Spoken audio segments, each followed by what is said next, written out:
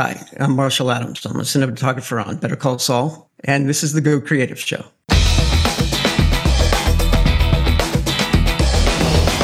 Hello and welcome to the Go Creative Show, a podcast for filmmakers. My name is Ben Consoli, and today we speak with Marshall Adams, the director of photography of Better Call Saul Season 6. Marshall, welcome back to the show. Yeah, well, thank you, man. It's great to see you. Thanks very much, Ben. It's great to have me. Yeah, we've had you on at least, I think we've had you on twice before. Once for El Camino, and I think we had you on for Better Call Saul as well. Last season, yeah. And yes. Actually, just to clarify, this season, I actually only shot the odd number episodes. Paul shot Paul, my A-camera operator from actually, he's been the operator since season 2, shot the even number episodes. What's Paul's last name? Let's give him a plug here. I never remember how to pronounce it. It's you don't know how to pronounce it. Donachie. That's it. I was finally corrected. Paul, and all the years we worked together, he never told me so that I was mispronouncing his name all this time. Paul Donachie. There you go. Yeah. So you did, and that is carrying through to the second half of season 6, I'm assuming too, right? Yeah. Now that mid-season break was never actually planned. I think it was born out of necessity for post mostly. But so yeah, it wasn't written that way, and we certainly didn't shoot it that way. So that's interesting. So you that was never intended. That was because that's kind of a common thing for people in their last seasons. Ozark did it. Sopranos did it. A bunch of shows will sort of break things up on their last season. Yeah. Well, I mean, I think even Breaking Bad did it exactly. also too, yes. Right? Yeah. They were one of the first. But yeah, no, it was never planned that way. It just that's just kind of the way it fell down, and also, and that crazy finale to the last episode. So, which I hope people have seen by now. But anyway, yeah. So it wasn't planned that way, but it's oddly how it landed. How are you feeling now with Better Call Saul wrapping up for us as audience members? I mean, there's got to be something bittersweet about putting a show like this to bed. I mean, really, talk about ending on a high note. It's just got to feel something. What are you feeling? Oh yeah, I'm sad to see it go. I really am. It's been one of the best experiences of my career for sure. But also, because it was the last season, we got to put a lot more into it. We had, more days, more time, some, which I think was partly aided by COVID. But anyway, so yeah, we really did it. We did it right this year.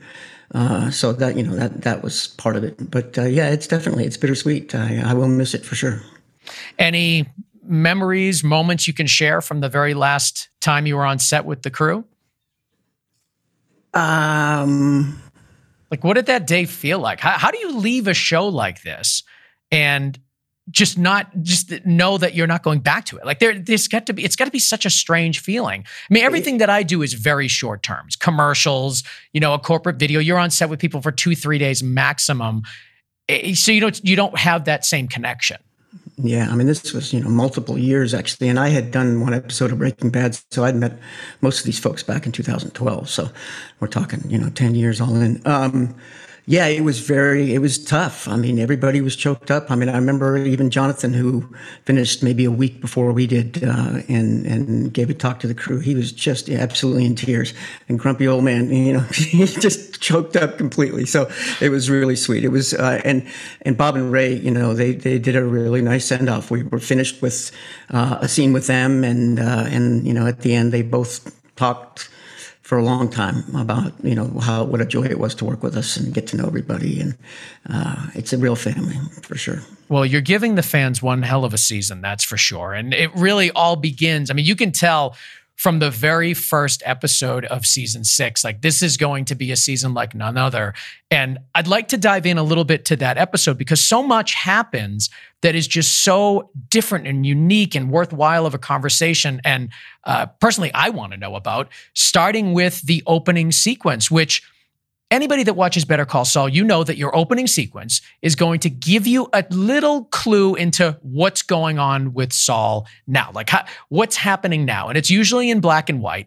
And this time, it's black and white for a few seconds, but you see a whole bunch of ties sort of falling into well, you don't know what it is at first, but it's revealed that it's falling into like a moving box, and the ties are black and white, and then they get colorful, and you're thinking to yourself, wait a minute, this is in color? Is this not a flashback or a forward? What is going on? And you just become instantly disoriented from what you're expecting from Better Call Saul. And then it just goes into this amazing one shot with the camera flowing through Saul's home as movers are there moving stuff out. It really does feel like a choreographed ballet in a way. And I was so surprised to hear when researching that episode that this was a dance troupe that you used. Yeah. So for the talent, tell me about that opening scene and how you achieved it. Well, so I think a lot of the things that you just talked about were brainchilds. When the script came out, it said we are in glorious color, which was kind of surprised people as it was. But Michael Morris, who was our producer director this season, he directed a couple episodes, season 5 and one season 4. Just a fantastic director. He had that idea about the box, which I absolutely loved. And as we progressed and we realized that scene was going to be this wonder, it just began to make more and more sense to get people that could choreograph, could hit marks, could keep time. That was actually the original thought, was actually that we were going to play a song or something, or a time keep of some sort. So anyway, so that was all Michael's idea. So we actually spent an entire weekend with that dance troupe in that house, choreographing every one of those scenes to the second. Wow. And then came back the next day or two actually and shot it. So yeah, it was, and it just paid off. I mean, they hit it time and time again beautifully. We could make final, little tiny adjustments. But when you start on a set, kind of trying to build that, it takes a long time. So it saved us an enormous amount of time, and it just was, we could see the magic in it almost immediately. Even when I'm walking around with my phone, it was like, wow, this is really going to be cool. So, how were you keeping time? You had mentioned you were considering playing an audio track or something. What did you end up doing? Yeah, it ended up being our first AD just basically kept track of everything and was cueing people actually on the spot. But they could tell, they got to the point after, and we did a little bit, we played a little bit of music during some of the rehearsals, but it got to the point where they just knew the exact moments that they had to be in places. And also, the hard part is we never know what the music track's going to be up front, obviously. So you don't want to get them going too much in a direction that it's not going to end up that way. So, but anyway, yeah, that was all Michael. Rich Stickler, my first AD, the guy I was joined at the hip with all season long, was just fantastic. He was actually in episode 5. He was the crazy looking guy with the mohawk that was standing out of Saul's office. No way. Tattoos on the side of his head painted. Yeah. I love Rich. He's awesome. But anyway. Yeah, he got all set up. I mean, he obviously got dressed for that part, but yeah, it was a lot of fun. So when you're working on a scene like this, and you know that you have a pretty substantially long one shot that goes through this entire place, how are you preparing for something like this? I mean, obviously, you need to be able to have your camera move around unencumbered with no problems, but you also need to light in a way where kind of everywhere you land, it's exposed correctly and it's exactly what you want. So can you talk to me about how you sort of strategized that opening scene? The big thing is I work really closely with the art department all along the way to make sure that if we have a set like that that's got practicals in it, that we're going to see the whole thing. Obviously, it's all about bulb choice and what kind of bulb it is and what exactly we're trying to do with it. So I work closely with the art department and the set dressers to make sure that we could do that, especially in that inside area there. That was actually, that's a real house that we shot in Albuquerque, where the bed was like a living room area, and that whole closet was actually the bedroom. So we moved through that whole thing. But yeah, mostly it's working with them and making sure that I've got the stop that I can handle inside, because it was all natural windows in the original bedroom there. And then the whole thing with the bed, and we had to make sure that thing could light up, and it was they built that thing all from scratch. Oh wow. Yeah. Yeah, it's very cool. But yeah, so yeah, and then obviously all of the big pieces. I mean, those big plaster pieces that some of those folks were carrying were real heavy, statues and things like that. So, Yeah. And then you were saying that you had natural light coming in sort of those bedroom scenes and largely the entire thing. Were you really just letting it go natural, or like how are you handling that? I think I warmed it just a teeny bit, just to kind of take a little bit of the blue off, because when we went inside the closet where all of the ties and everything. Well, I don't know if everybody noticed the Panavision hat that was in there too, by the way. No, one of the corners as we kind of go around, there's a Panavision hat there from the time that he was working with the kids from the university. Remember, and he was directing, and he had that silly Panavision hat. There are so many Easter eggs in those scenes. Man, it's unbelievable. But so we went in tungsten. In that whole closet area is all tungsten. It's all warm tungsten. But then, we did that on purpose. I did it on purpose so that we popped the colors, because that was the big thing. I mean, it's seeing all those ties and those silly pocket squares and all of the range of colors in there. It's just fantastic. And then obviously the safe room reveal and all that stuff in the mirror was was a lot of fun. And what are you flying? Obviously. In the safe room, in the safe room, it's all fluorescent. Yeah, just on uncorrected fluorescent, just to make it go green and feel it. Make it feel kind of like what it was supposed to be, at least. Now, from a lighting perspective for that scene, are you operating from a dimmer board and like going up and down on it on brightness throughout the house? I've definitely done that many times. I didn't in that particular scene. We had I do have a single channel remote so that I can control the stop remotely as it goes. So I can open up a little bit if I need to, or close down a little bit, but I try not to move it too much. So yeah. But yeah, we have a fantastic dimmer board operator on the show, so yeah, we've done that too. Because when you come around 180 degrees, the light that was backlighting you a second ago is now going to create a camera shadow. So as you probably well know, so yeah, you almost have to. You're kind of forced into it, to a certain extent. So you're sitting there at Command Central. You're looking at your monitors. Are you physically like changing your f-stop and adjusting anything on the fly, like as you're working your board? I don't work the board, actually. Yeah, oftentimes my gaffer will cue the dimmer board operator if we have cues in there. But no, I am definitely controlling the stop. I'm adjusting it all the time. The big thing is to make sure I don't overdo it, so then we have to undo it later on in post. Yeah, which has happened a couple. Or you get a hit, you get a radio hit on air, and the thing pops a little bit or moves a little bit. But for the most part, it works really well. I was a convert. I started out, I absolutely, coming from film, I never touched the stop, and they kept saying, "Well, you want a remote?" No, I'm fine. And then finally, I caved in, and now I can't keep my hands off the knife. So you resisted for a long time? I did, because it was from the time when you gave the assistant the stop, and that was it. You weren't, unless you absolutely had to do something, and that was all done by hand on the lens. They're not even on the lens anymore. So anyway. When did you start? When did you start embracing that as a technology? I would say that it probably was actually when I came on to the third season of Saul. Really? It was something that Arthur had set up for him. And I'd thought about it, in the past. And I just decided, what, I'm just going to, it's just as easy. I can put it in here as I can tell the assistant, obviously. And pretty soon I'm touching it a little bit, and then now I'm opening up a half a stop. And it's hard to leave it alone sometimes.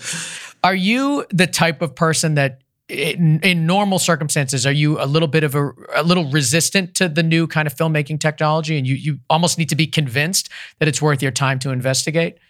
No, I wouldn't say that. I'm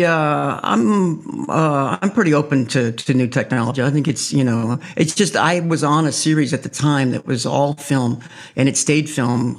We didn't go digital until 2010, I don't think so. I mean, it was late.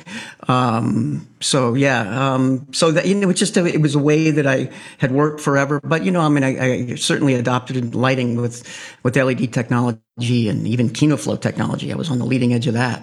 Working with Frieder and on a series that I did called Babylon 5 back in the day. We were some of the early adopters of some of his stuff.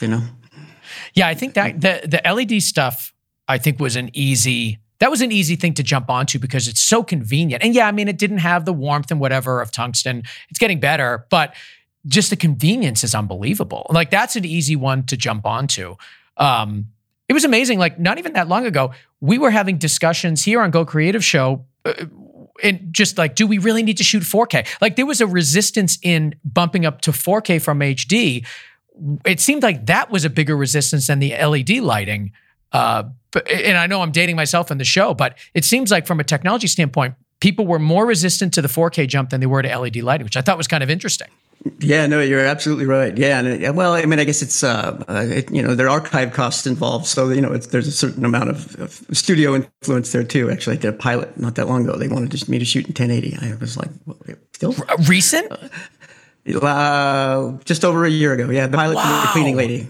Yeah, we had the camera package all built, and they were in the middle of prepping it, and all of a sudden I got a call from the producer saying the studio called and said, "What are you doing with a 4K package? We're delivering in 1080. We're not even going to archive in 4K." And so anyway, we went round and round, and they finally just ended up saying, "Okay, fine, we'll do it for the pilot." And then of course they fell in love with it, and now that's the way the show's done. Oh my God, that's wild. Yeah. Well, I was blown away. I was absolutely mystified. It's still going on today. Are there technologies that you are starting to see now kind of creep into professional work? Is there, like, what are you seeing is the next frontier of filmmaking at your level? I think it probably is, some smaller cameras, being able to get large format looks with smaller and smaller cameras. I mean, that's the whole thing. Those little cameras have a very specific look and depth of field that kind of gives them away. But they're getting, bigger and bigger chips into those little tiny things. And if you can get that kind of depth of field, we did some mount cameras that we did every kind of strange, new, trying things out. We did the boxing scene with a head mount camera, so we could have the gloves in the foreground. We weren't, last season 5, it was season 5. Yeah, we dropped a camera down through a drain chute. They were supposed to be a drug delivery that was going that way. And so we found that little camera that would fit through there. And so, yeah, I mean, we're always on it all comes from Vince, all those crazy angles and places that you have to try to get to. And oftentimes it means getting into the tiniest camera you can get your hands on, Did you, I think I read that you guys used a Blackmagic pocket cinema camera for a scene in season 6? Yes, that scene we're talking about right there. So we got a smaller gimbal, I think it's the RS2, the new DJI RS2. Anyway, but we flew the Blackmagic with actually they're Zine. We have a set of Zine Prime. So at the beginning of what's a Zine Prime? I don't think I've ever heard of that. Yeah, so it goes. Back to El Camino, we were going to do a scene in that junkyard where we were going to crush the camera. So we got a Blackmagic cinema camera, and we were going to put it in there, and we got these really funky little lenses that were very inexpensive, XEEN, right? They're Ronicon. Anyway, but so we obviously didn't want to spend a bunch of money on a camera and a lens package that we were going to squish, but needed to be prepared for it if Vince did that. So at the last minute, he changed his mind. We didn't actually crush the camera, so we've been carrying that thing forever with that little tiny set of primes, which has worked out really great. I mean, it's been a great camera. Now we upgraded to the 6K Pro this year, but that's what was on that gimbal that was walking through that whole opening scene and saw for season 1. I'm looking at them now. Rokinon Zine Primes. Maybe we talked about this when we talked about El Camino. I forgot, but I have it here and I'll put it in the show notes so you guys can check it out. But they're Rokinon Zine Primes here. Oh, look at that. So you ended up not crushing the camera, and you carried them around into this season. Yeah, we used that thing on so many shots where we didn't want to obviously jeopardize one of the Alexas, or it was a fit. As a matter of fact, there's the shot that really sold me was on Bagman when we were in that place where they were dismantling that bloody car, and the two cousins pull up. So we had two cameras over the car, and that shot, the reflection shot of the in the puddle there of the cousins pulling up, which was one of the broadest exposure ranges of about any shot I think I've ever done. And man, that camera just held right on and gave us a great picture. So I was absolutely convinced from that moment on that that camera could handle just about anything I could throw at it. Yeah, and sometimes too, like it's weird. It's like those small little, relatively inexpensive cameras sometimes have the most robust like control options. It's wild. It's like the more professional cameras are a little bit late to the game when it comes to I keep wanting to say manual control, but it's the total opposite that I'm saying.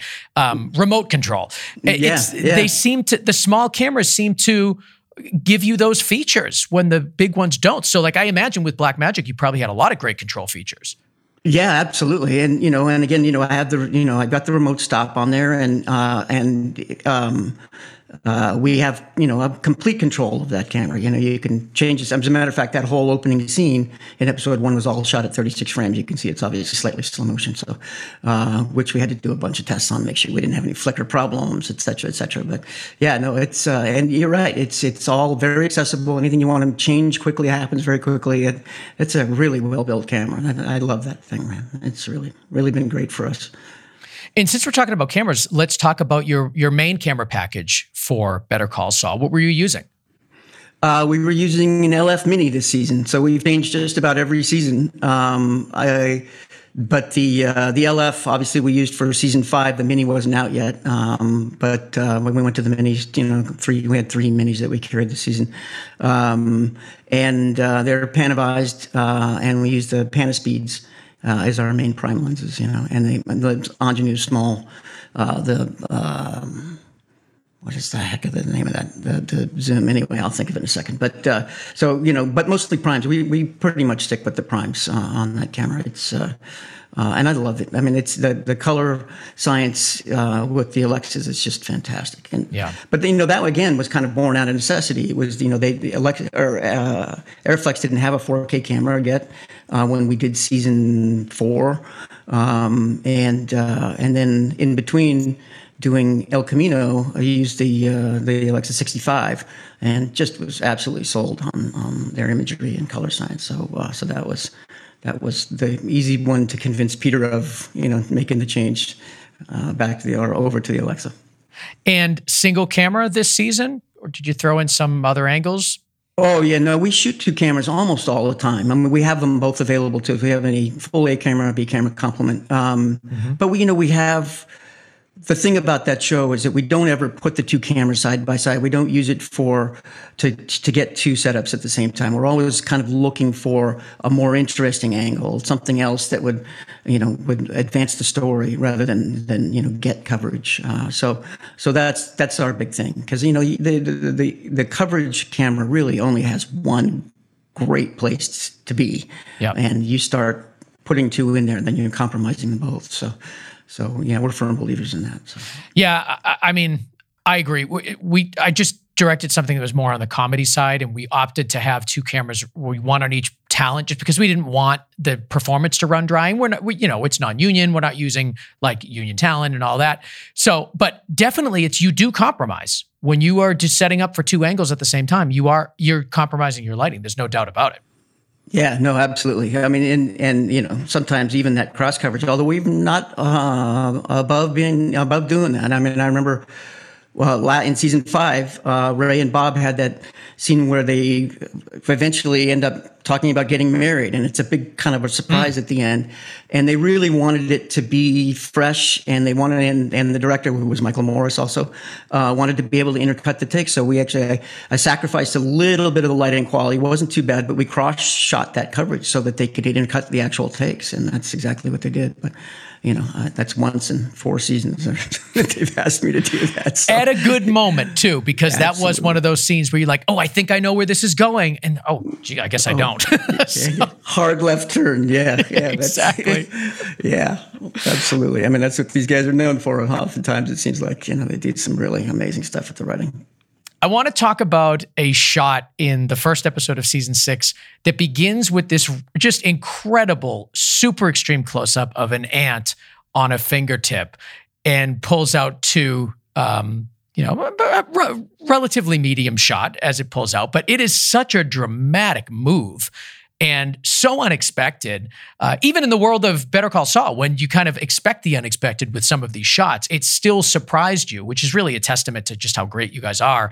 Talk to me about this shot, because there must have been some incredible logistical challenges to pull this one off. There was, absolutely. We discovered that Laowa probe lens in season 5 with the original ant sequence. One of my loader, Jesse Heidenfeld, actually turned me onto it. But so that lens allows us to get to those places that you can't get. It can focus all the way down, almost to the front element, and it's a 24 millimeter lens. I'm pretty sure. What was the name of the lens? As close as. It's a Laowa, Laowa. I'll put a link to this probe in the show notes, guys, so you can check it out. But sorry, continue. No, that's okay.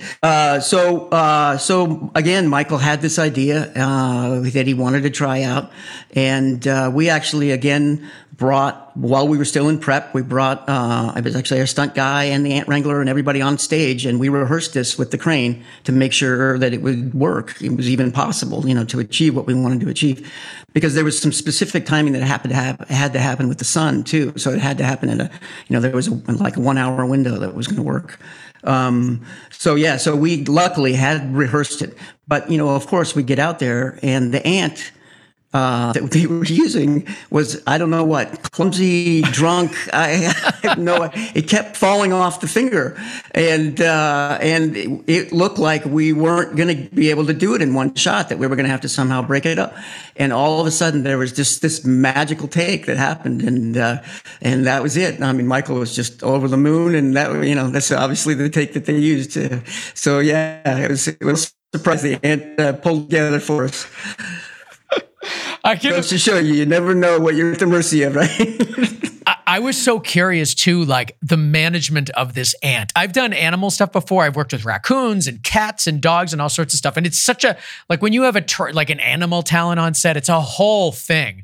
And I was wondering, watching that, I'm like, I wonder if there was someone like dedicated to the ant performance. I had to know, like what, how did, not only that, not only was she dedicated to the ant performance, but the animal society, the Humane Society is there to protect the ant. So wow. She's there making sure that we don't do anything to abuse the ant. So she was right there just off camera, and she would literally move back as the camera was moving back so that she get right back in there and put the ant back up and kind of direct them a little bit. But how do you direct an ant, right? That is so insane. What do you do? Like, was she like flashing things? Or, I mean, how do you get the attention of an ant? It sounds so crazy. Yeah, sorry, I didn't mean to interrupt. Yeah, they've got these really soft little tweezers, and she picks him up every time he fell off and put him back on the finger. And I kept trying to think, well, what the heck is the ant thinking right now? What is going on? It just get me off this darn thing.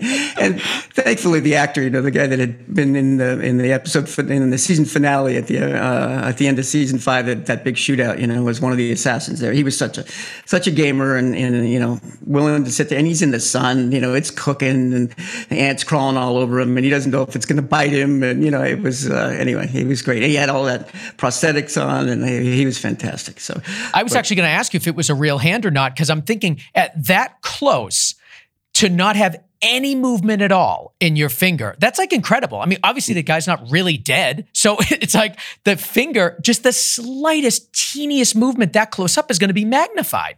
Yeah, no, absolutely. Absolutely. Although, I mean, he didn't, he was amazing that way. But I mean, I know on other shows, I mean, when I did CSI, they would do that.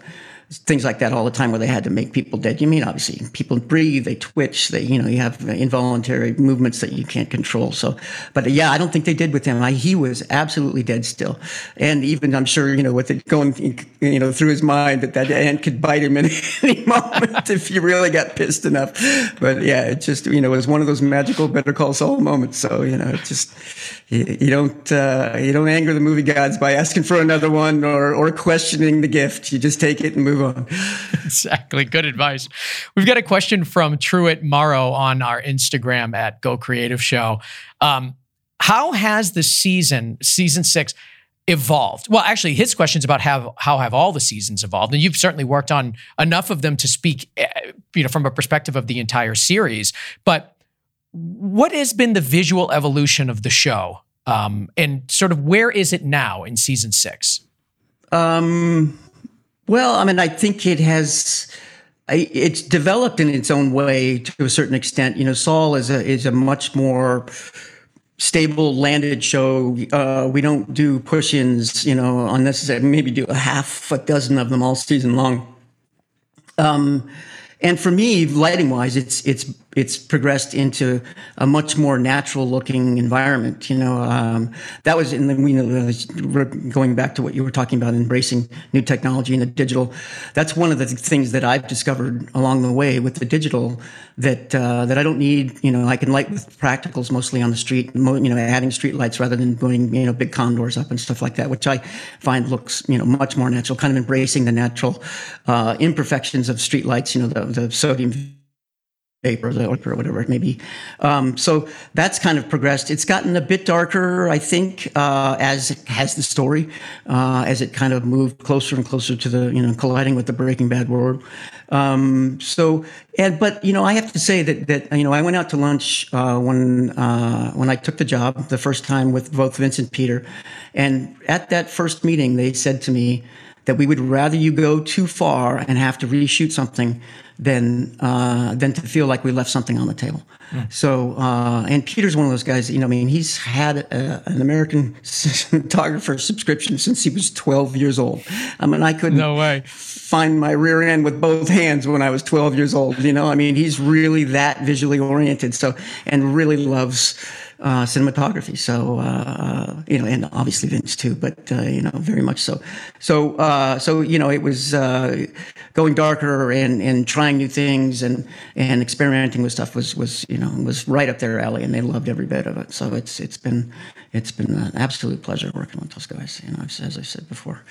But yeah, so it's, I would say it's gotten darker. I think we've gotten a little closer and wider as we progress to slightly wider lenses. The LF, the large format frame allows you to be wider with a lens that's not so distorted. So that's part of the thing that I think has happened a bit with the LF. But yeah, it's just been a collaboration, as that whole thing is. We are all firm believers that we're all better. We're better artists as a group than we ever could be individually, and so together, we'll come up with something that we all love very much. So. Better Call Saul and Breaking Bad, for that matter, are kind of known for these really interesting angles and strange shots and different perspectives, and we've talked about a couple of them just in the first episode of season 6 alone. Looking back on all the work that you've done with Better Call Saul, do you have a favorite one of those types of shots, like one of those signature Better Call Saul unique shots? Oh boy, I don't know. There's probably so many. And also, where does that influence come from? Because it is a signature of the show. It's absolutely comes from Vince. That was an idea that Vince, he always wants storytelling wise. And then, of course, and again, it always has to be driven by the story. We never do a shot because it looks cool or whatever. It's got to advance the story. It's got to be driven by story. But, as a storyteller, Vince has always wanted to get into places that you wouldn't normally be able to put a camera because nobody even thinks that, at the front of, looking through the hole of a gas cap as somebody unscrews it and pours gasoline into or whatever it may be. So, and he loves to do everything in camera, like all of those scope shots, all of the shots through the scope and Bagman, that's all done in camera. We had an A7 II that we would set up with that scope pushed up against it and shoot everything through it. So that's kind of where it was driven from, but it's evolved, and I would say 90% of them are actually in the script to begin with. Really? They're written, yeah. That group they stay together for a very long time, and they're very collaborative. Even though each individual person writes their own script, but they're very collaborative in the development, and they come up with those things together. And then season 6, Vince who hadn't been involved the last couple of seasons as much. I mean, he was, worked as a director, obviously, but wasn't as involved in the writing because of COVID, was with them for the entire year. And so they all wrote all together and has a lot of his influence in there, obviously, as you can imagine. Yeah. I mean, what I guess a silver lining in everything that went on is to have those relationships kind of deepen a little bit because you're basically like in a bubble with these people. Yeah, absolutely. And I think to a certain extent, he wanted to be involved, even if there wasn't, because he was, it was the end of the universe, and something that he created, and obviously has been a huge influence on his own life. So, and everybody else's. So, yeah, absolutely. I think he wouldn't have had it any other way. He directed 3 of the episodes. None of the ones that I did. I don't know if I should be offended, but. All even numbers. He's like, is Marshall doing that one? I'll pass. Okay, I'll do the next one. Exactly. Another thing that Better Call Saul is really known for, and Breaking Bad as well, is these just absolutely stunningly beautiful desert vistas. That, I think one of the things, we had Michael Slovis on. It was one of our very first shows for Breaking Bad's final season. And at that time, we were talking about these just desert vistas and how it's such an important part of the series. And it carried on with Better Call Saul. And each one of them has always really given you a feeling. They're so intentional, and they never just feel like, oh, just send a second unit and grab a couple shots. It always feels so intended and specific and story-driven. And sometimes you don't even know why. It just has a feel to it. So I'd like to talk to you about the way that you approach these kind of iconic Breaking Bad and, Better Call Saul desert vistas. Well, first off, it's I have to say it's a gift from New Mexico right from the beginning. I mean, there's, you have to, you look up and you go, man, oh man, and you turn around and half the crew's, off taking photographs in the background, and you're like, maybe we should take advantage of this. But also, story-wise, Vince, from the very beginning of Breaking Bad, really shot that show as a feature film style, that he wasn't going to pander to small screens, and they've gotten even smaller, that he was going to really shoot it in his own style. And a lot of those, because, like you say, they have a very strong, they bring on a very strong feeling. They really can tell a story. So yeah, and I think this crew learned early on not to move in too quickly, because you never know. We can jump out and do one of those wide shots when either the weather, the sun, the clouds, whatever is just right. So yeah, it's always in the arsenal, especially if the opportunity presents itself. That whole back area behind where the studio is, which is where all that stuff pretty much is shot, unless we go to like Tahajali specifically for like we did on Bagman. But again, it's New Mexico, man. You can't go wrong there. You really can't. It's those beautiful clouds, and especially in the summertime, they're just gorgeous. And the air is clear, and yeah, it's a lot of fun. How are you structuring your days, knowing that you need those wide exteriors? Like, are you sending a second unit out, or is that something that your first unit team is doing? We have, but I mean, one of the things about the show is we have almost always have the actors in the shot. We don't really do shots just for shots. So if you do send a second unit out, you have to send them with the talent. We did it on Bagman for a few of those scenes. Gordon, the guy that wrote it and actually directed episode 3 this season and episode 4 last season, he would go out and do some second unit with the actors if we had some time. But that's the big thing. I mean, it almost always has to be done with the A unit because it involves the principals and it's obviously part of the storytelling. So they so rarely do those shots where it's just about the background. It's it happens, but not that often. So. And when you're in these exterior locations for Better Call Saul, what's your approach to daytime exterior lighting wise? Well, for most, as it is for most, I check the sun paths. I try to put us in a lot of backlight whenever possible. We try to time the day so that's the case. But I also, I have to say, and this is probably a good bit of advice for some of the young up and coming filmmakers, that when we went to the location scout of the Painted Desert on El Camino, and we were taking photographs all around and shooting the whole location and trying to figure out, we realized that the backlight really didn't show the color of the Painted Desert. And so, and that it really looked better in either like a side light or a front light. So we ended up actually going in a complete reverse direction on El Camino. So, keeping your eyes open and being open to those ideas, because I mean, as a cinematographer, that's the cardinal sin, shooting in front light. But occasionally something like that comes along and you have to keep your mind and your eyes open for it, So you found in season 6, after your experience with El Camino, that you were just embracing the front light for these desert shots sometimes. Sometimes, yeah, because it really can help show the colors and really pop, some of the background. So, it's just more about kind of keeping an option open that that anything can happen. That all of a sudden you can see something, and it's like you can't always be sure that your rules are gonna be the right thing. So in season 6, we've really established this Saul versus Jimmy situation, and there's an at-oddsness to it. There's a change in this character over time, not just obviously a name change, but becoming Saul for Jimmy meant something more than just a name. Like this was setting up for what eventually becomes Breaking Bad. There's differences in their personality. There's differences in their movements. He's evolving as a person. How does the camera and the lighting change over time during that transition from Jimmy to Saul? Well, I don't know that it necessarily did that much, because I mean, Bob really brought so much of a difference, and then obviously the third character being Gene, which is a whole different persona. I mean, I having done all 3 of them in 3 days.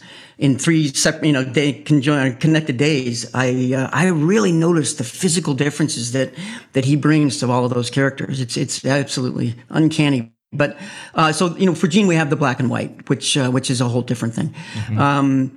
And for Saul, for a lot of it, whenever I mean, not as Saul was developing, but whenever we flashed forward to him, we shot film, because they shot 35 on Breaking Bad. So like the opening of that episode I think it was 503 last season, that was all shot, when he's in his office and he's packing to get out, he's about to go on the run.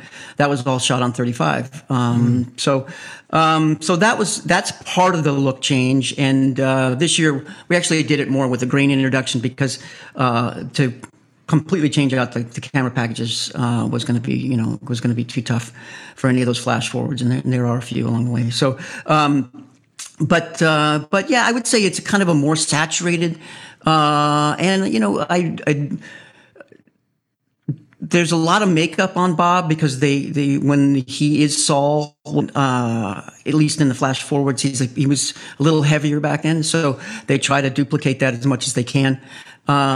But also, we do a lot of that stuff with the lenses too, getting closer and wider and really getting expressive for that stuff, trying to get in people's heads, being on the back of his head a lot when you can see that, what he's looking at out of focus behind him, but it's kind of more important to be in his head. I mean, those are all things that we definitely did more of as we went along and as he kind of made that change. And also, now, as he made the change, at first Kim wasn't kind of along for the ride, and now she's kind of driving the whole thing. So his unsurety, about that whole thing is also part of it too that we have to embrace. So. There's two things in season 5 that I wanted to talk to you about, and I'm not even sure if you shot these episodes. So if you hadn't, then certainly let me know. But first thing, it seems like Better Call Saul is so aware of the filmmaking industry in a way. Like it almost like jokes about just what filmmaking is to begin with.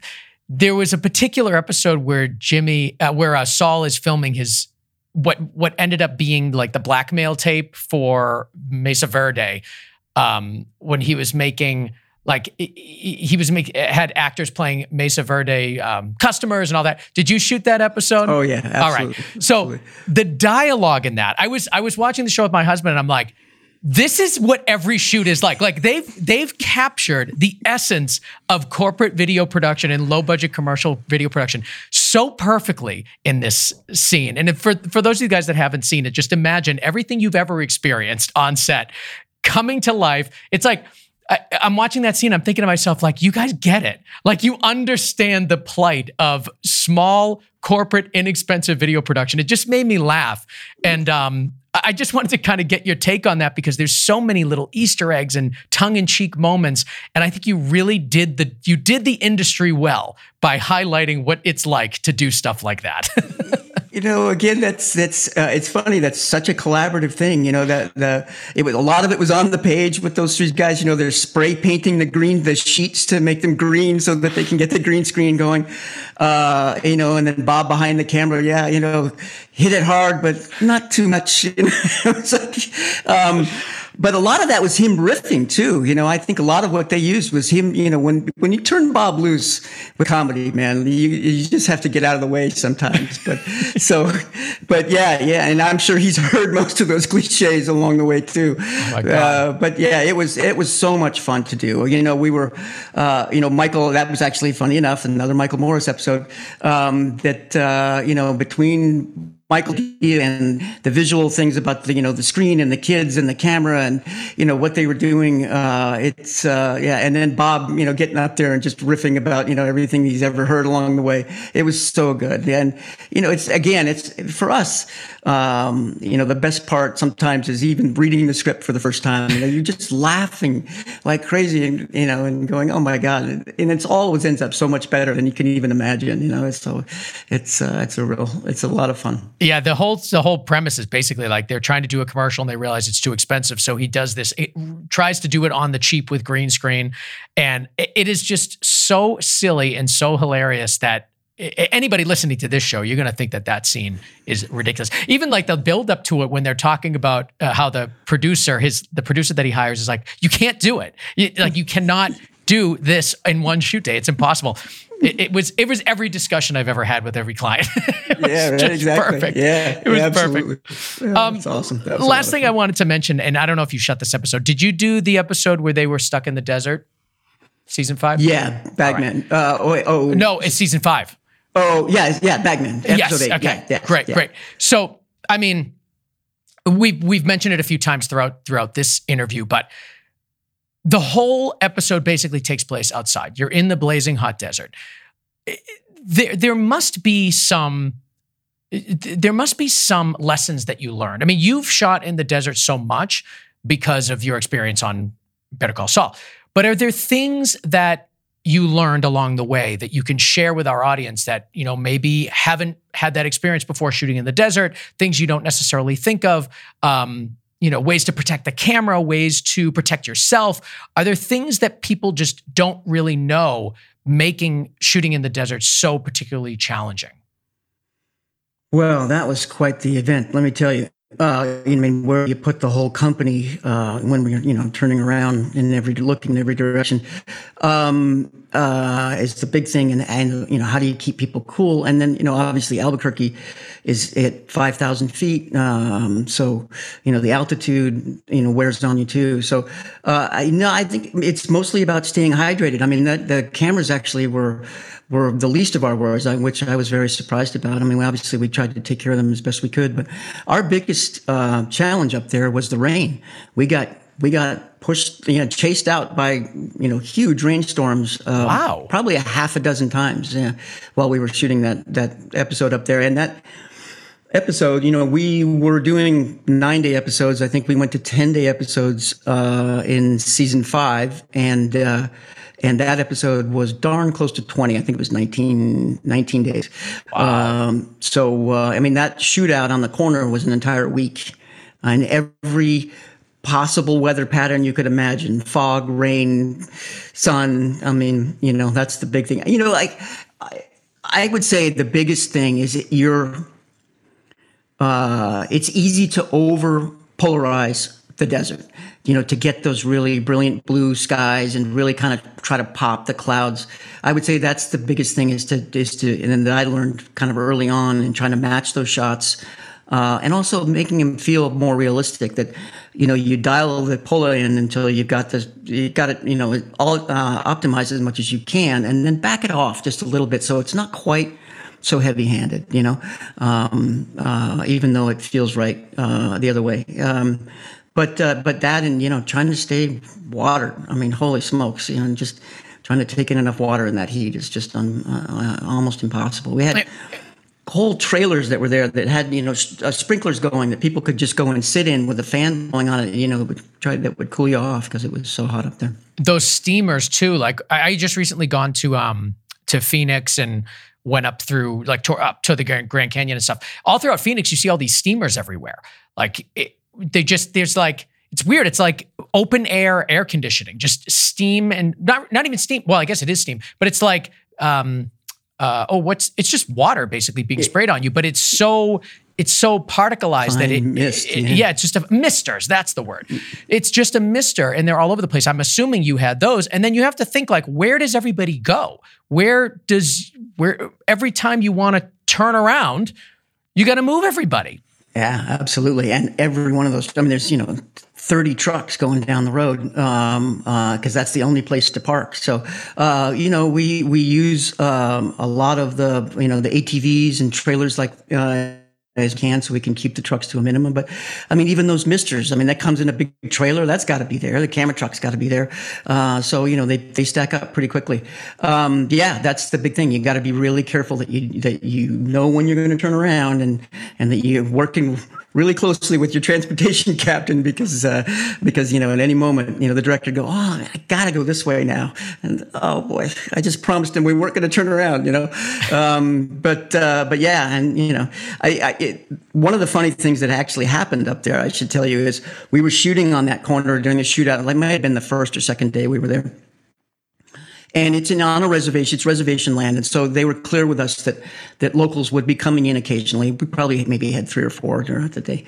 So about 2:00 in the afternoon, this gentleman comes driving by and we kind of wave to him and he slows down, he stops, he rolls down his window and he says, "Y'all better get out of here." And we were like, wow, that wasn't very nice. So what was that about? So off he goes, waves and takes off. So about an hour later, the sky opens up and unloads on us. Oh, we are throwing stuff into the trucks and we all go, oh, that's what he meant. He could smell it. He'd been there so long. He knew when that rain was coming and he was trying to warn us, you better get out of here. And we just completely took it the wrong way, but anyway. So, there was a day that we were there. We got chased off after one shot. We got one shot.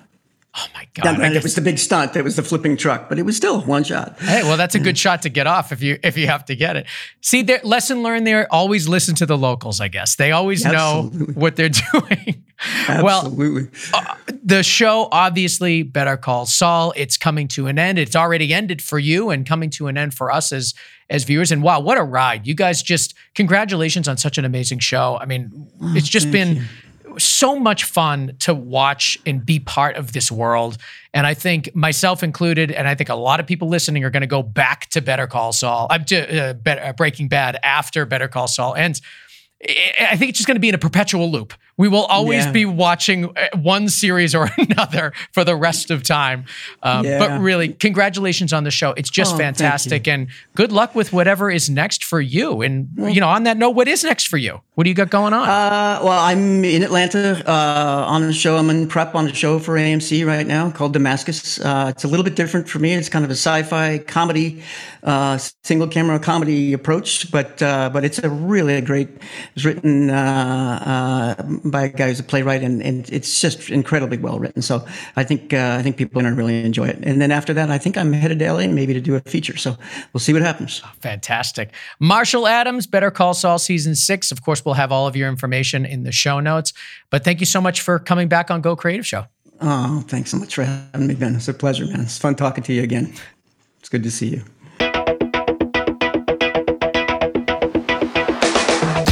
All right, I want to thank Marshall Adams, the director of photography of Better Call Saul Season 6 and 5 and 4 and 3 and all sorts of things. And he's been on the show a few times. So head over to Go Creative Show, search Marshall Adams, and check him out. He's such a great guest, and we'll definitely have him back for his next project.